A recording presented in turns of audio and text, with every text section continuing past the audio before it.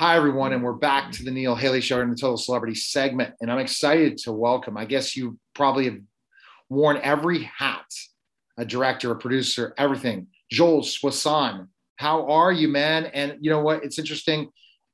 Your career has spanned a long time, hasn't it? How long have you been in this industry?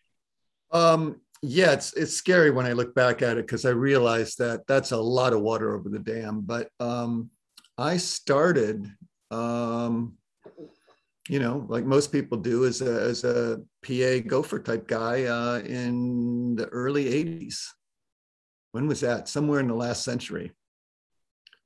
Really? Okay, so let's start out. Did you always want to be involved in film? Is that something?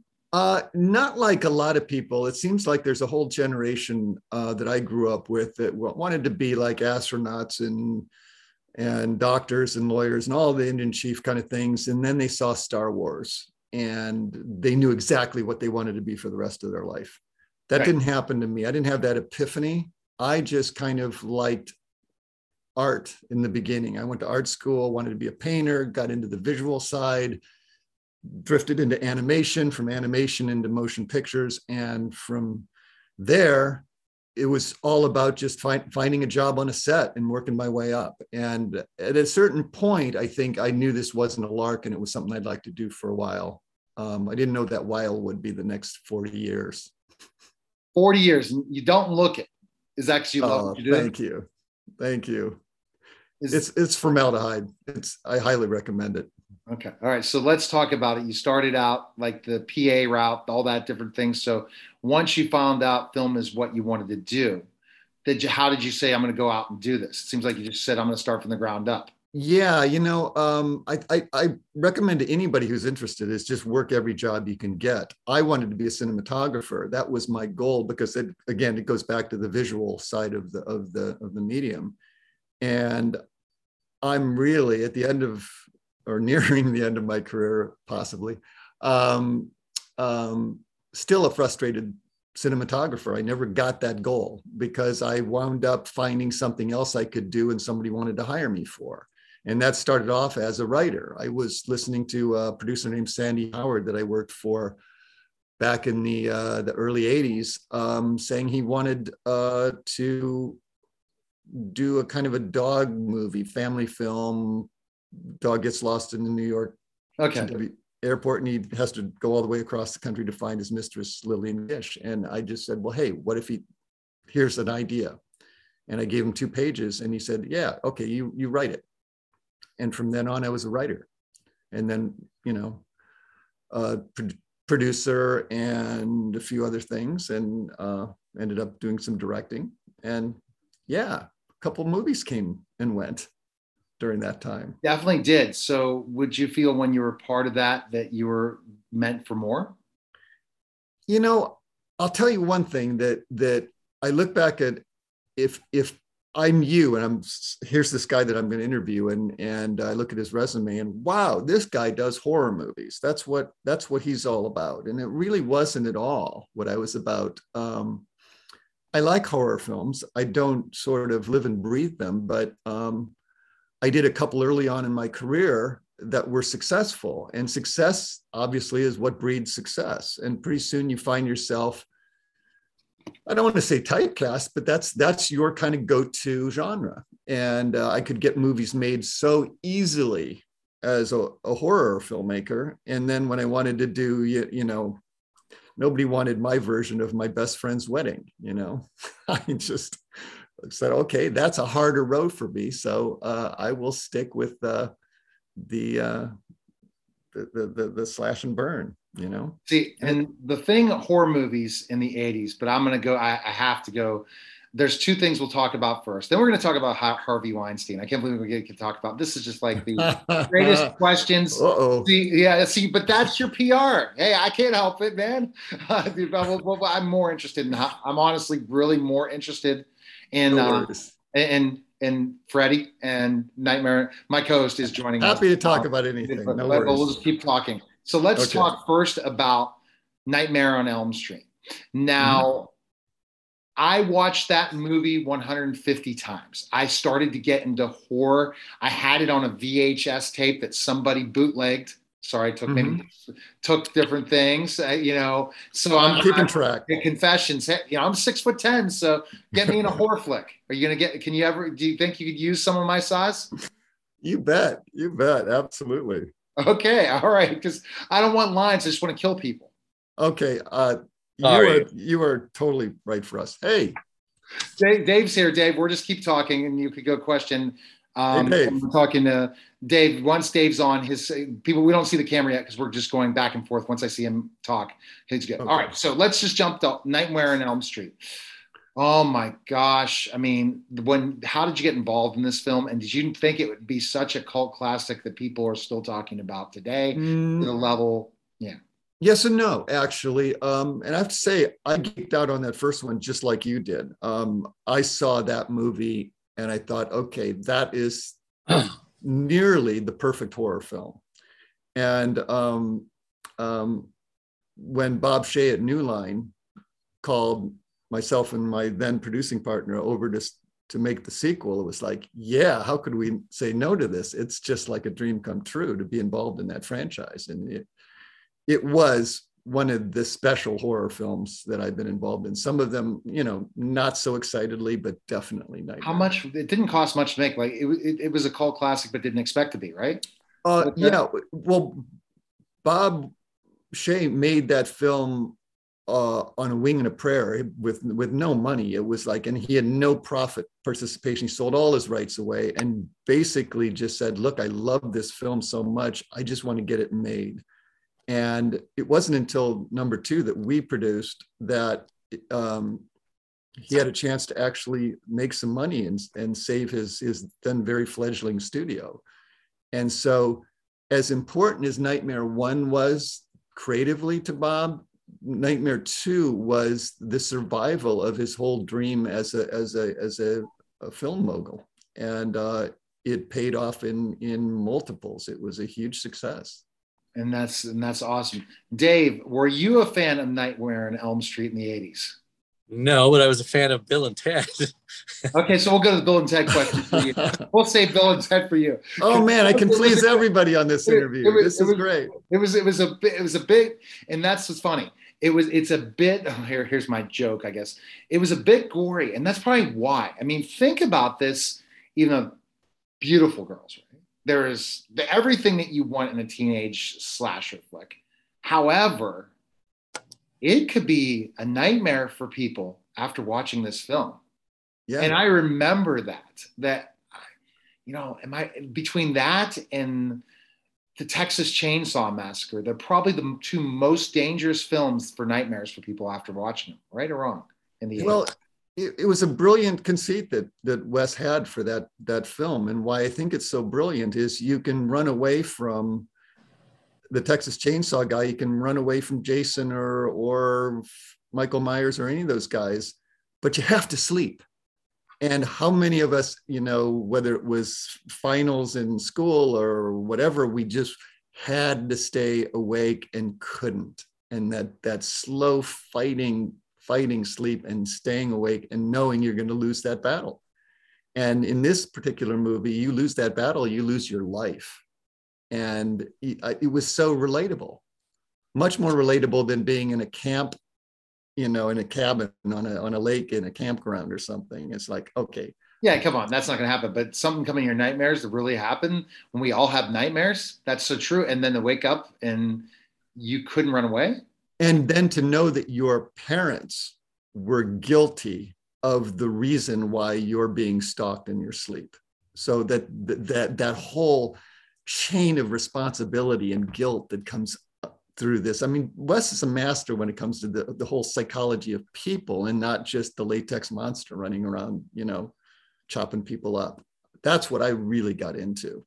What was your job as a producer when you have someone working like Wes? And then I'm going to allow Bill and Ted questions because Dave's already frightened by the nightmare question. Dave's he's wandered off already. Come back, Dave. We'll get to Bill. No, he doesn't have his camera on. That's okay. It's fine. I know. I'm kidding.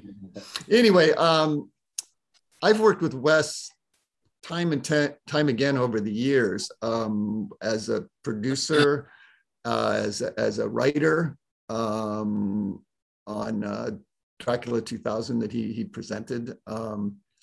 And I've come in and rewritten like Scream 4, which, you know, he was not too happy about. And I shot trailers for, what was it, Cursed, I think, that he wasn't happy about. I mean, there were things that we clashed on creatively, largely because many of those times I was the guy who was answering to the studio, and he was the other guy saying, this is how I want to do it as an auteur. So I love the man. I have huge respect for him, but it wasn't always like an easy relationship between the two of us. And in the case of Nightmare 2, it was a very pleasant relationship because he wasn't the director. It was a guy named Jack Shoulder, and he had basically sort of stepped back from it and said, you know what, I've created the world. Now somebody else gets to inhabit it. And so it was fun to do that. There's two modes in my career. One where we create the world, and the other one where we come into someone else's world and make a sequel out of it. And then you're bound by kind of a Bible of rules, which is kind of fascinating. Okay, now to Bill and Ted. Dave, go ahead. Well, what came first, the chicken or the egg? I mean, were you doing writing, acting, producing, directing first? What and how did Bill and Ted come across your desk, so to speak? There was a very famous Italian producer named Dino De Laurentiis. I don't know if that name rings a bell to anybody, but he came to the US during the 80s and started a studio, De Laurentiis Entertainment Group, to stand up to the studios and compete with them. And he brought us over, having seen Nightmare 2, to make his own little sort of horror film in that world called Trick or Treat, or Trick and Treat, he called it, because he had no idea what Trick or Treat even was. He just liked the name. So he made this horror film, which became a little bit of a cult classic of its own. And the next thing, because of the success of that, he said, hey, I'll sign you up to like a 5-picture deal. So we had a development guy named Mike Petzold who was out there looking for the best script he could find. And he brought back in like a week this script called Bill and Ted's Excellent Adventure and said, you have to make this. And I said, I read it and I thought it was just amazingly good, but convincing this Italian producer who barely understood English to make this movie about a bunch of kids in San Dimas, California, it was, you know, the whole culture of teenage, you know, Bill and Ted speak was utterly beyond his grasp. But what wasn't was the fact that he had made one of the definitive Napoleon epics. And so when he saw that Napoleon showed up in our movie, that was the breakthrough. It was like, oh, Napoleon's in it. Okay. And what about and what? And Genghis Khan. And Genghis Khan, yeah, I don't think he was as wired into Genghis, but Napoleon, man, that was it. And then when he was mistranslated, a scene early in the movie that was, I think it was exterior, the world of San Dimas. And I think he interpreted it as the War of San Dimas. So the War of San Dimas, Napoleon, that was really enough to get him into the movie. And we were off and running. Well, whatever it takes. Exactly. That's if I can boil my career down to 3 words, it would be that. Now, Keanu Reeves, was that his very first role or was he doing stuff before? No, it wasn't. He had done a very serious and a super movie called The River's Edge, I think before Bill and Ted's, if I'm not mistaken. But when he walked in as Ted, I mean, everybody knew that was there was no more casting after that for that role. He just defined it and owned it, and kind of has owned it ever since. I think there's 2 Keanu Reeves now. There's that guy, and then there's the Matrix guy, and he sort of bounces in between. A brilliant guy, and think he's deservedly an icon. But yeah, I mean, if there was any kind of aha moment in the movie, in the process of making it, it was Keanu. And the actor that was with him, I can't remember his name, but Alex Winter. Yeah, a little less known. What has he done since or before? Alex, it's interesting that you couldn't really come up with two more different approaches to the filmmaking as a craft. Alex, I thought, was equally good, but he was riding off this kind of thing for us of the Spicoli vibe, you know, from Fast Times. Yes. We kind of saw and understood what he was and how he sort of fit into the thing. And I think he did brilliantly. But Alex is a thinker. I mean, he wanted to do conceptual movies, avant-garde stuff. He went off and did super daring art films as a director and a writer and an actor, and has done some powerful documentaries recently. And some acting, obviously. He's showed up in the last, most recent Bill and Ted. But that's his trajectory. He's a complete filmmaker. So he's successful in his own right as well. Yes, he is. And he's still getting paid probably for Bill and Ted. Yes. A couple nickels and dimes fall into his lap from Bill and Ted. And then they did another one, right? They did the newest one, right? Yeah. Yeah. Okay. All right. So jumping here to Harvey Weinstein before his latest project, I have to go to the first thing about his relationship with Harvey. And now, I guess I don't know where to go with those questions. Just your experience working with him, because. Well, I'll frame it a little bit differently, because I worked from the mid 90s on to up till about 6 or 7 years ago.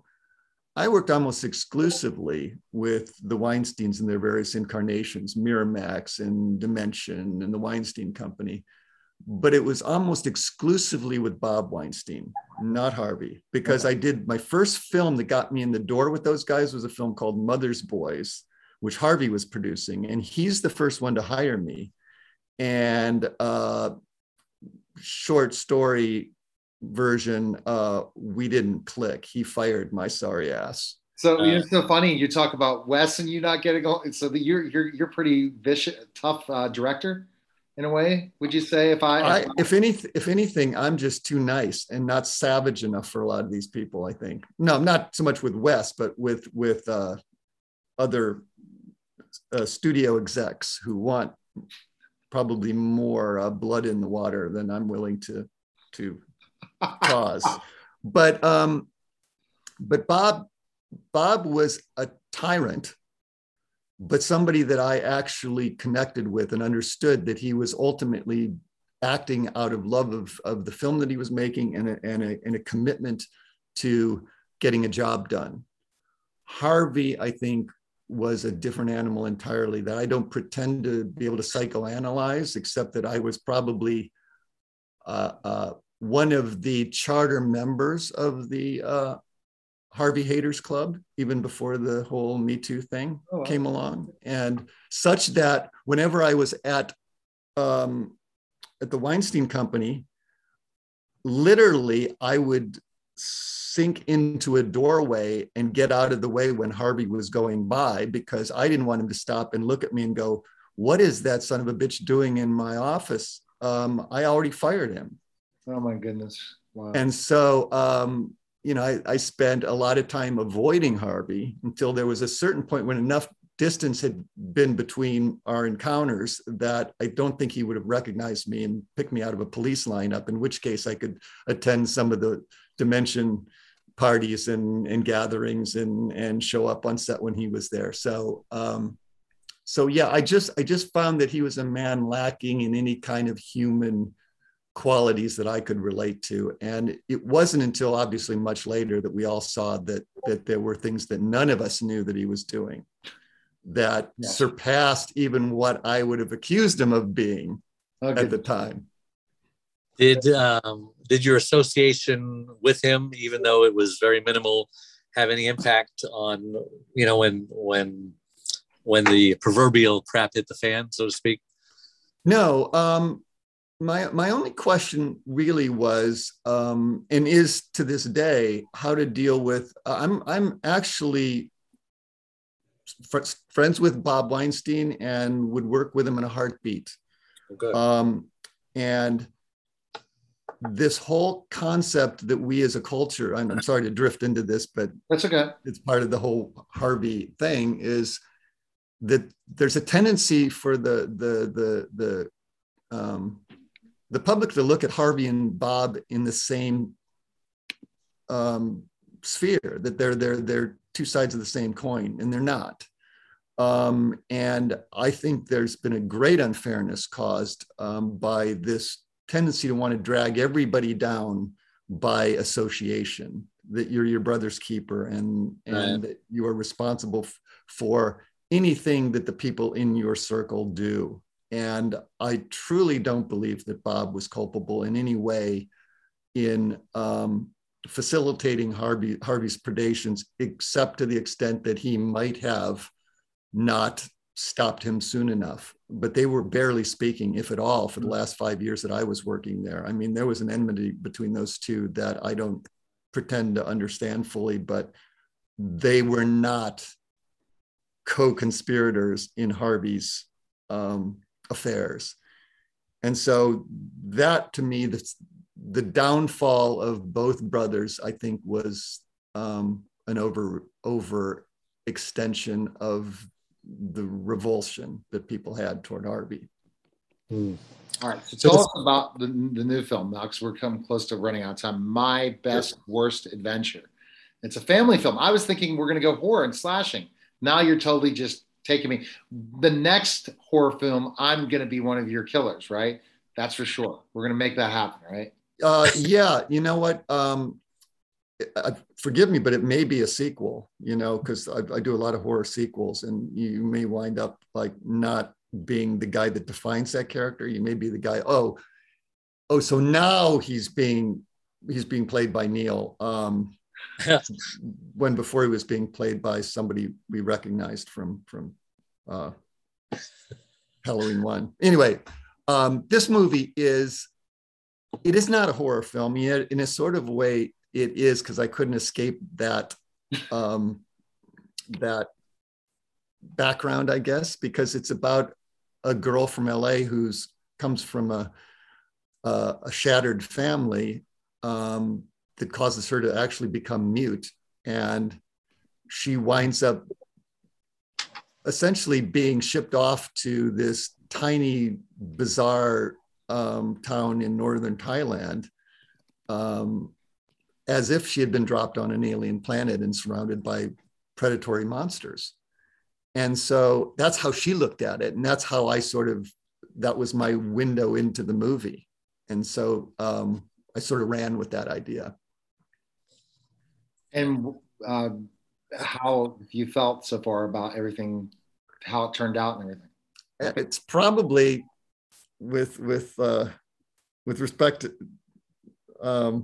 to Bill and Ted and Nightmare being two of my favorite movies I've worked on, this is the film I am most proud of having been involved with, because it has everything for me. It has character and heart and suspense and comedy and drama and a heavy dose of weirdness, and all centered around this sport of buffalo racing, which is really just crazy in itself. It's these kids that actually ride stampeding buffaloes for sport and risk every time they climb on top of these things of getting trampled to death.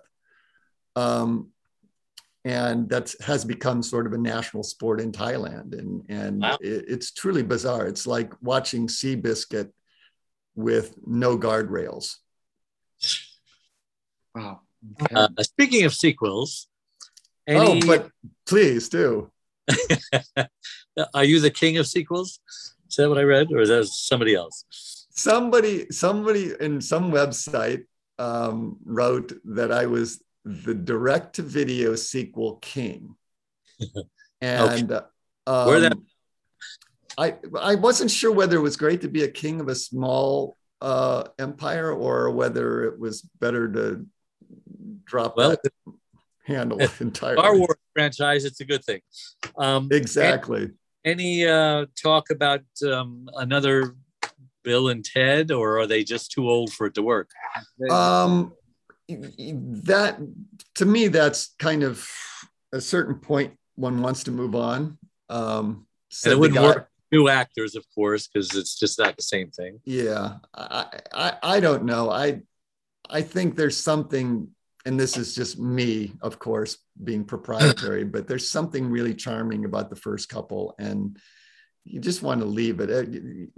Dumb and Dumberer didn't work, and you just don't go there too many times to the well. For me, is I don't know. There are other things that we can be doing, but there are some sequels have more potential than others. I would, for instance, I'd make another in the Prophecy series in a heartbeat, because there's so much richness there to explore for anybody who has seen it and knows what I'm talking about. But now I'm actually into a new thing, which is the next couple films I have coming up are sort of reimaginings of old classic films. Like I'm shooting one in a couple weeks with Danny Trejo in the lead as a sort of a reimagining of the Magnificent Seven in a sort of a modern context. And another one later on in South Africa, if this whole variant thing calms down, which is a reimagining of Treasure of the Sierra Madre, the old Bogey film. So for me, that's a different kind of like sequel. It's not like a numerical sequel, but it's taking an idea that was really pretty cool and putting your own spin onto it.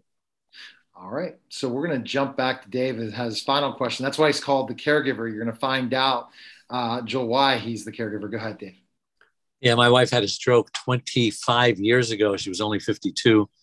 And lost her speech, became paralyzed. But after a couple of years of grieving, she decided to reinvent herself. And now she's like amazing. She does almost everything she did before with one arm and one leg tied behind her back and basically duct tape over her mouth. And I became Dave, the caregiver's caregiver, helping other caregivers survive and thrive this thing called caregiving, because 30% of them actually die before their loved ones do. You know, I've been on 50 morning shows. They're making a movie about our life together. And so my question to you is, I believe that everyone is eventually going to either become a caregiver or need a caregiver. Now's the time to prepare for it. Is caregiving in your life? Do you know anyone who has needed care by you or close family members? You know what? I am so impressed with that, because I don't think there's a higher purpose in life than doing what you're doing, which is helping another kindred soul, especially one that's obviously very dear to you, have a richly deserved life. And the closest thing for me right now, and it's been a real eye-opener for a lot of reasons, largely because of what you say, that eventually, you know, we will find ourselves being the cared for at some point in our lives. But my wife's 94-year-old mother, you know, is now learning about incapacities. And when you're fiercely independent, as I bet your wife was, to learn to accept care is as hard as it is to give care at a lot of the time. And watching that, how somebody navigates that, because I'm getting to a point where I am describing myself as a on the threshold senior citizen, I guess we'd call it. And they've done that. Yeah. And you see that this is a trajectory that you're going to have to navigate at some point yourself. And what a learning experience to see how somebody does it well. Exactly. I can only imagine just the fact that you're still there and smiling, that your wife has figured it out and taught you some really valuable lessons. We're both smiling. Go to caregiverdave.com and you'll find out why. All right. Perfect. So finish up, Joel. So when are you going to have me in? I'm 6'10", 285 pounds. Got to get me in a horror film at one point in time. Do you have time for a quick audition?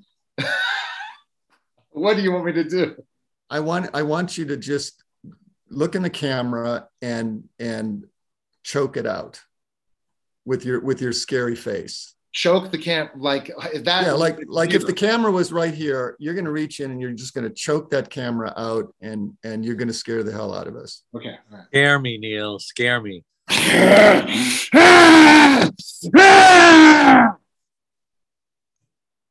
All I can say is that's a whole lot better than what I expected.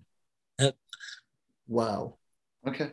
Wow. I got a little bit of it. What do you think, Dave? I got a little chill out of that. Well, it would have been better if he was a little further back, because I couldn't see from half the eyeballs up. But he saw the eyes and everything. That's from pro wrestling. I put my whole wrestling. I was a bad guy in wrestling, so I know how to do it. No, he did it. And I think the lean in was because I leaned back for that. That was like, whoa. Yeah. This guy's serious. I have to watch that on film. Go figure. I've challenged people as boxers, everything. We'll stay in touch. Best place we can connect with you in the film. Where's the best place? Well, I am at Joel Soissons. Our movie, which I'd love you to visit. We have all connections and great reviews and links and other good stuff, is at My Best ADV Adventure. And we're on Facebook at My Best Worst Adventure. So if you just hit that little Google thing, we old people don't really quite know how it works yet, but if you type in the name on your QWERTY device or whatever, or speak it, you'll see it come up, and there'll be all sorts of cool options. We're out today. Awesome. So this is especially cool to be able to talk to you on our debut day, and go see it, because if you like any of the stuff I've ever done, as hopefully somebody does, I think you'll really like this. All right, awesome. Well, it was an honor, Joel, to have you on the show. Thanks again. Appreciate it. That, guys, was the Caregiver Dave Celebrity segment. Take care. Hi, everyone, and welcome to the COVID-19 Vaccine Show, the #1 COVID-19 vaccine show in the world, podcast in the world. And I'm excited to welcome the host, Dr. Mark Hayden. Dr. Mark, what's going on? We always want to go into the Q&A. It's very interesting. I go into the comment sections, and the divisiveness of just having a show like this that gives another option, an oral vaccine, breaks down the vaccine in a way that we do not attack the mRNA vaccine, but still any other information other than the mRNA vaccine. And it causes a lot of chaos, a lot of interruption. And as PBS, as I had a comment a couple of days ago promoting the show on PBS, a lot of people were very angry and wanted to fight just because the only answer is the Pfizer and Moderna vaccine, nothing else. You know, it's if we look at the track history of this pandemic, it's not very good. If you remember, last year, they closed nursing homes. The people in nursing homes died anyway. Only, very sadly, they died without their family members being able to visit them. If I had my mother or my grandmother in a nursing home last year and wasn't able to see her in her final days, I wouldn't have been a happy camper. There's been no proof that isolating these people in the long run protected them. You know, this idea that the CDC is somehow going to take away your rights and guarantee you that you're going to live a day longer is hogwash. First of all, they don't have a guarantee that they're going to have you live a day longer. And if you'll notice, on any guarantees you get in the United States, make sure you get it in writing. Recently, within the past year, the vaccines came out. We had been on this show, and what we had told people was that the vaccines would not stop transmissibility. Do you remember us saying that last year? Yes. Did anybody else, Neil, in the whole world that you heard in the media tell people before us that the vaccines would not affect transmissibility? Would not stop transmissibility? We broke that down. No one. Yeah. did. Yeah. You know, now we've had the CDC director admit Guess what? It doesn't stop transmissibility. Now, the argument is that if it doesn't stop transmissibility, why are we threatening to fire healthcare workers who refuse to get a vaccine? Remember, when they get the vaccine, it's not going to affect whether they transmit or not. Exactly.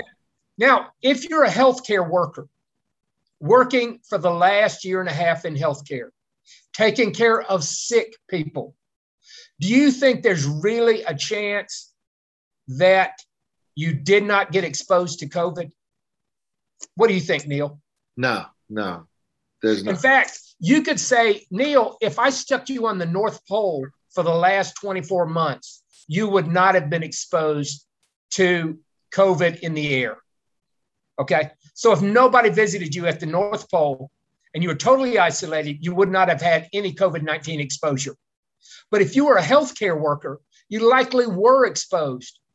So you probably already had some degree of natural exposure. Now, the failure of the CDC so far is to demonstrate a cheap, low-cost test where people could prove whether they have immunity or not. That's not been done by the CDC. And that's one of the technical things that needs to be done.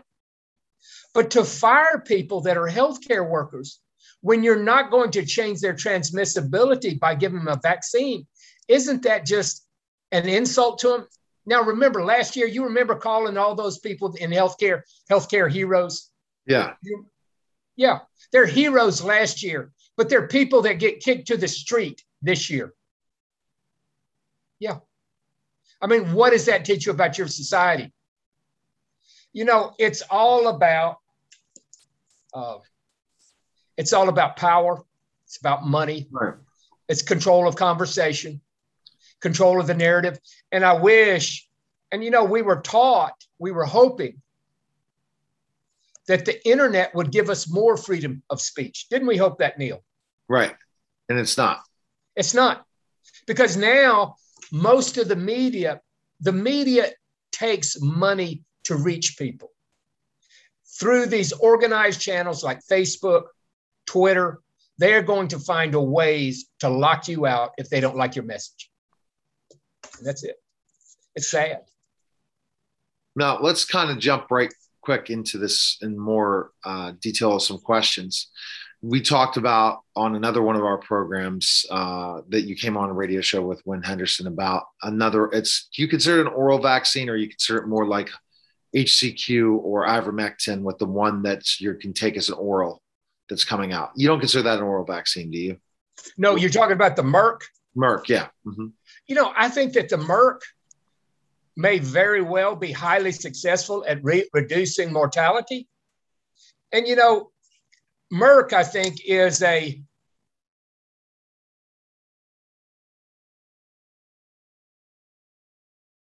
we know there's a huge difference there because the hurdles that you have to clear for FDA approval are much tighter and more stringent than emergency use authorization through the CDC. And the FDA tends to be a much less biased, much more protections are built in against conflict of interest. So the FDA system, I think, is a non-emergent system, which is very good for the approval of drugs. And, you know, I haven't looked at all the Merck data, and so I can't give you an expert opinion on Merck. And, you know, like a lot of things, I got to tell you when I'm not an expert on Merck. I'm not an expert on Merck, but Merck is not an oral vaccine. There are other oral vaccines coming out in Israel. Right. Vaxart is working on an oral vaccine. So both of those are very interesting. Now, with the Merck, and I know you're not an expert in Merck, but it's more of a prophylactic, even probably like mRNA is a prophylactic. It's not a vaccine, because a vaccine stops the spread of transmissibility, doesn't it? They did in the past. And the reasons why we had vaccines were that these vaccines were, even if you look at an aerosol, which was measles was spread by aerosol. It was said that you had to have 90% of the population vaccinated to stop the spread of measles. Now Biden gets on TV and he said, what, 98% of people got to get vaccinated, or 98.9, some crazy number. Is he trying to say that COVID-19 will mutate into a form that's so transmissible, it'll be the most transmissible virus in the history of the world? Much more transmissible than measles ever was? Now, that may well be true. But he needs to be candid. And see, one of the things you're not getting from the CDC is if data doesn't fit their plan, they just don't tell you about it. You know, when Neil, when you and I and Win Henderson last year are talking about that it won't affect transmission, do you really believe that privately the CDC wasn't also discussing, you know, we've looked at what Dr. Hayden does and we agree with him that it won't affect transmission, but we won't tell people that because we want them to get vaccinated.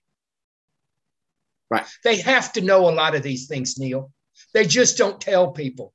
And you see, when I do stuff like that, if I did that stuff like that as a physician, if I withheld information that was critical to decision-making, I could get sued as a physician. But guess what? These vaccines are not prescribed. We've taken the physicians out of the picture. And not just did you take the physicians out, you took the medical legal consequences, meaning that the CDC, they're immune from prosecution. You can't prosecute them criminally. You can't prosecute them civilly. They're above the law. In fact, I guess you could say Fauci has outlasted the president. I mean, to me, it's kind of mind-boggling that Trump's gone, but Fauci's still there, right?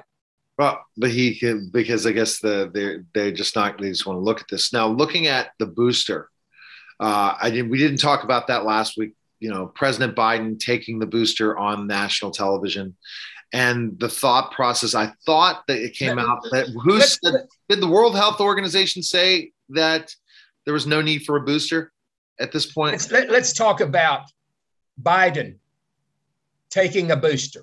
Okay. If I looked at Biden and I said, hey, Biden, how old is Biden now? Y'all got, what's the guess? 80? I think something around there. Yeah. Okay. He's pushing 80, right? Got to be. Okay. At any rate, you can look it up on Wikipedia. Biden is a old guy. His immune system is very slow. Okay. I didn't comment about his cognitive powers. I'm just talking about his immunity. Okay.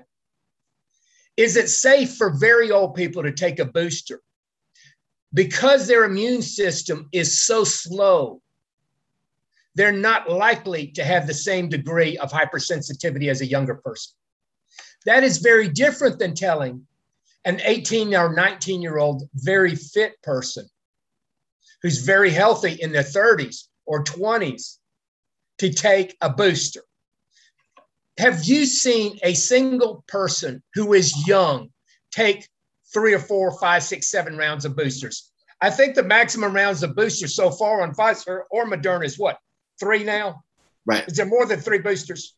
I think so. I've not heard about how many, How well people tolerate that booster is dependent largely on how sensitive their immune system is. And the younger people are more likely to have a bigger reaction. Now, have you heard of the lieutenant colonel who wanted the pilots grounded because some of the pilots have had very adverse reactions?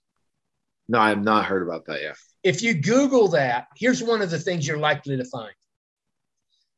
A lieutenant colonel who is a physician. She begins to note that these people who are pilots, who are in outstanding health, who are in the prime of their health, begin to have serious reactions. Wait. There's a reason for that. If you're in the prime of your health and you've already had exposure in the community, your system may be already sensitized to any type of intramuscular or IV exposure. If you're an old, worn out, I shouldn't use the term, I'm almost 60 myself, okay? But if you've got a real dull, slow, elderly, aged immune system, you're not likely to be very sensitive to it. And you could probably tolerate many more boosters than some young person. And the healthier a young person is, if they've already had a lot of exposure, they may have a bigger reaction to a booster. Now, are all boosters wrong? Absolutely not. Is a doctor wrong if he recommended, hey, get a booster? No. I mean, as long as it's allowed, technically there are no prescription. You don't need a prescription from a doctor. A doctor will get in more trouble by opening his mouth. Right. So who said that the booster was not needed in the United States? Was that the FDA or WHO?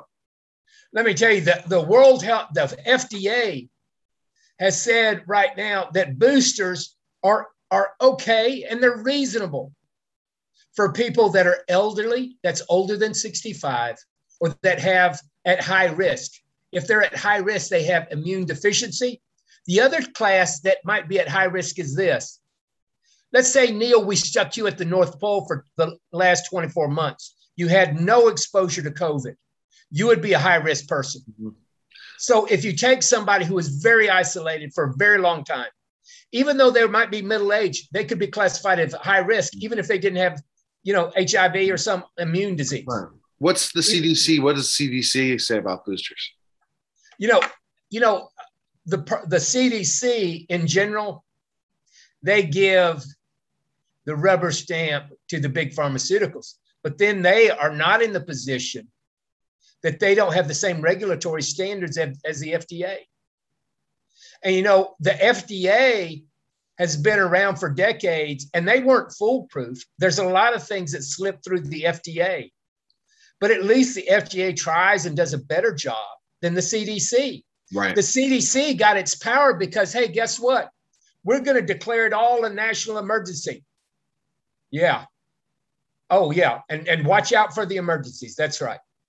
Because your rights get taken away in an emergency. All right. So we're going into the winter time. I mean, fall's coming and all these different things. And they're talking about the flu is going to come back hard. And you have the flu and COVID.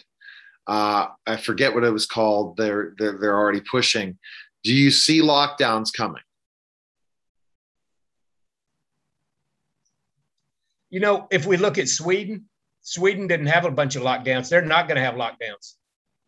I don't see lockdowns coming in Sweden, but unfortunately, the powers that be are going to do whatever's in the best interest of the powers that be. And if they think that will increase their control, some of the countries right now, one of the countries that had the longest lockdown is Australia. Isn't that right? Right. Australia did all these lockdowns under the cover or the allegation that they wanted to protect the Australian people. Wasn't that their cover? Didn't they say that? Wasn't that the excuse? Then Australia decides to take and get nuclear submarines.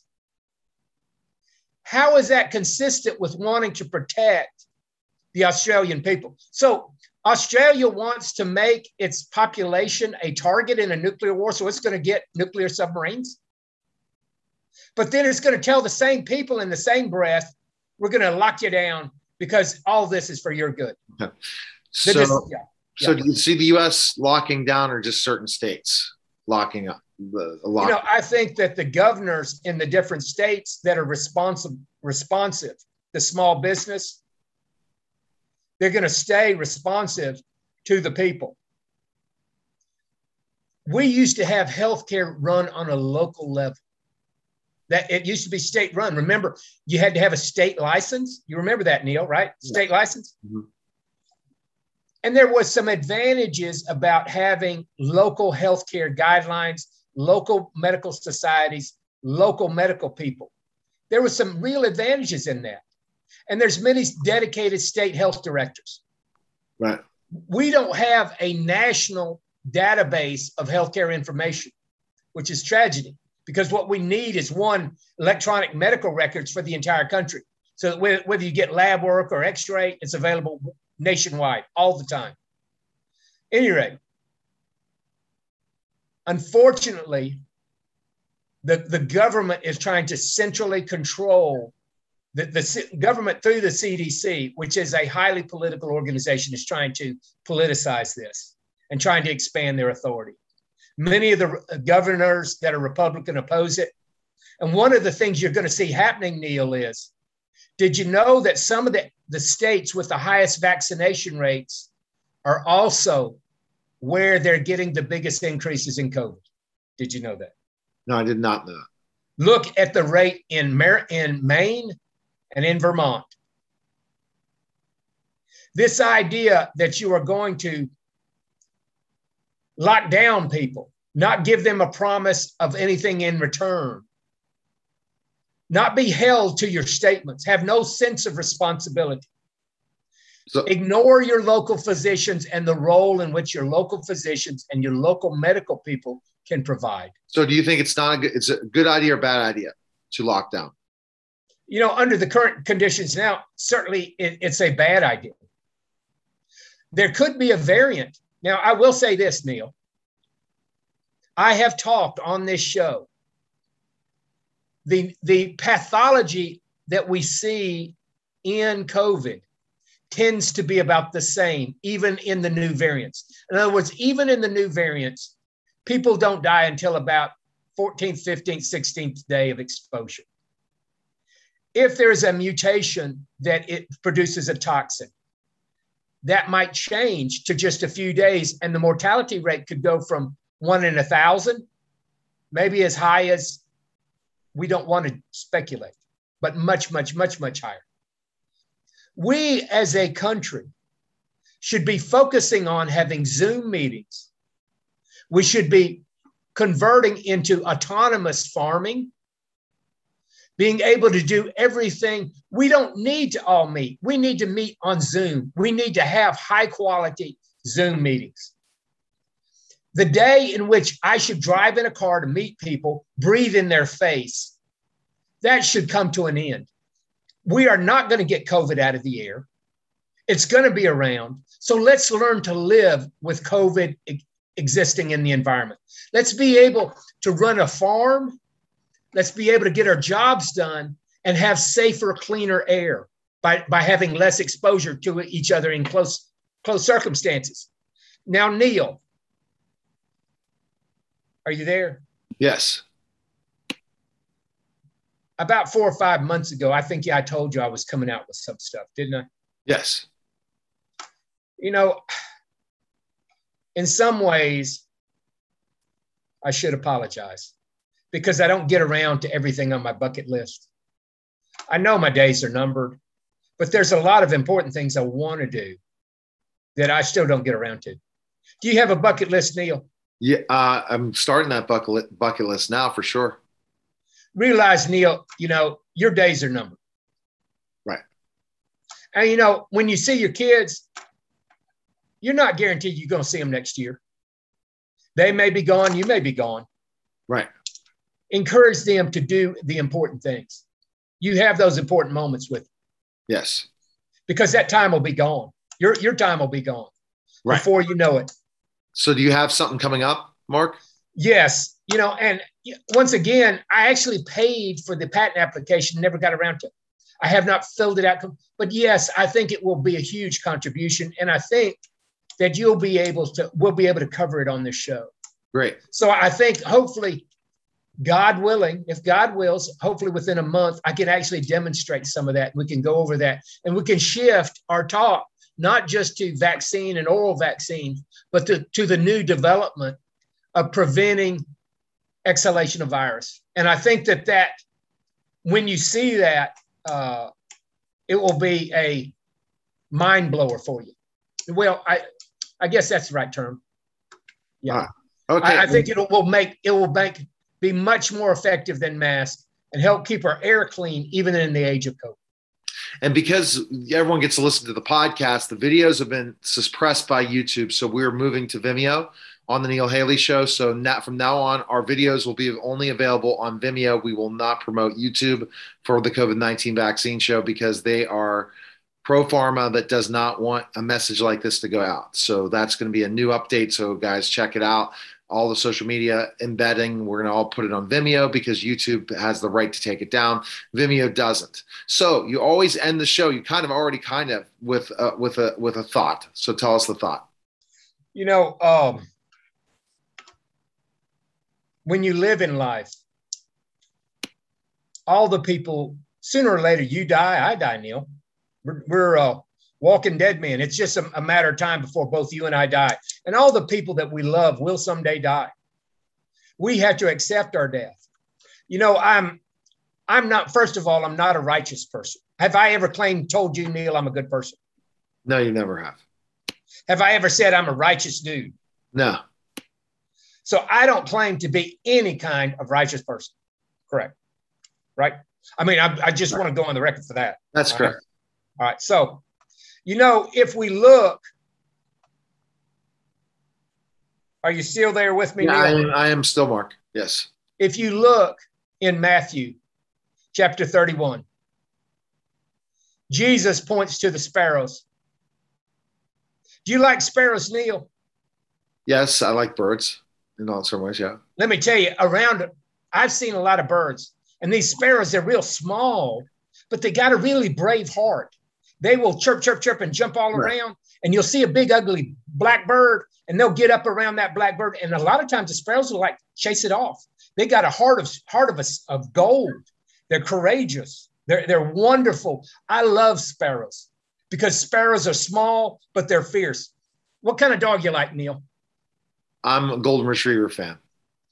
I'm a Chihuahua fan. Here's what about Chihuahua. I got 2 Chihuahuas. Okay. What I like about Chihuahuas is they're real, real small, but they got this attitude like they're this huge, big dog, right? Okay. And they bark away. Well, sparrows are kind of like that for bird family. Okay. They're courageous. They're tiny. But God said that if you look at Matthew chapter 10, verse 31, that God knows when the sparrows fall. There was an article I sent you, Neil, and it was on that the gut was like a second brain. Do you remember that article I sent to you? Mm-hmm. Your intestinal tract has as much neurons as a dog's brain or as a cat brain. And cats and dogs can be pretty smart. They can have their own personality. Right. You ever had a cat with a personality or a dog with personality? Yes. I know definitely cats and dogs with certain personalities. Yeah. Well, you can have as many neurons in your intestinal tract as a dog has in its brain. And there's a great, if you'll Google, I think your gut, your second brain, I think was the article. Anyway, if you Google that, it's a great video. It shows how complex the intestinal processing system is and how it's regulated by all these neurons and how all these neurons are very difficult to understand. God has so many plans, and his wisdom and his understanding of things is far greater than anything I could ever understand or you could understand. Okay. If you're alive today, Neil, and you are alive, and I'm alive, right? It's not because of Pfizer and Moderna. It's not because of the CDC. If the United States exists today, it's not because communism was stopped by the Vietnam War, because the Vietnam War was lost, wasn't it? Right. Yes, it was. Yeah. So we're alive today because it was God's will. We want to love people. We want to love our family and love our children, even love our enemies. But we're all going to die. All of us. I have an appointed day to die. I'm not going to live in fear. When the government wants you, it's one thing for you to submit to a shot. And there's nothing wrong. Look, anyone in the audience who takes a Johnson & Johnson vaccine, knowing that they may have a severe reaction, but they're willing to do it anyway, just to keep their job so that they can feed their family or donate to a charity. I respect that person. Okay. So, Neil, if you got friends who take a vaccine just to keep their job, even though they're worried about it, even if they have a very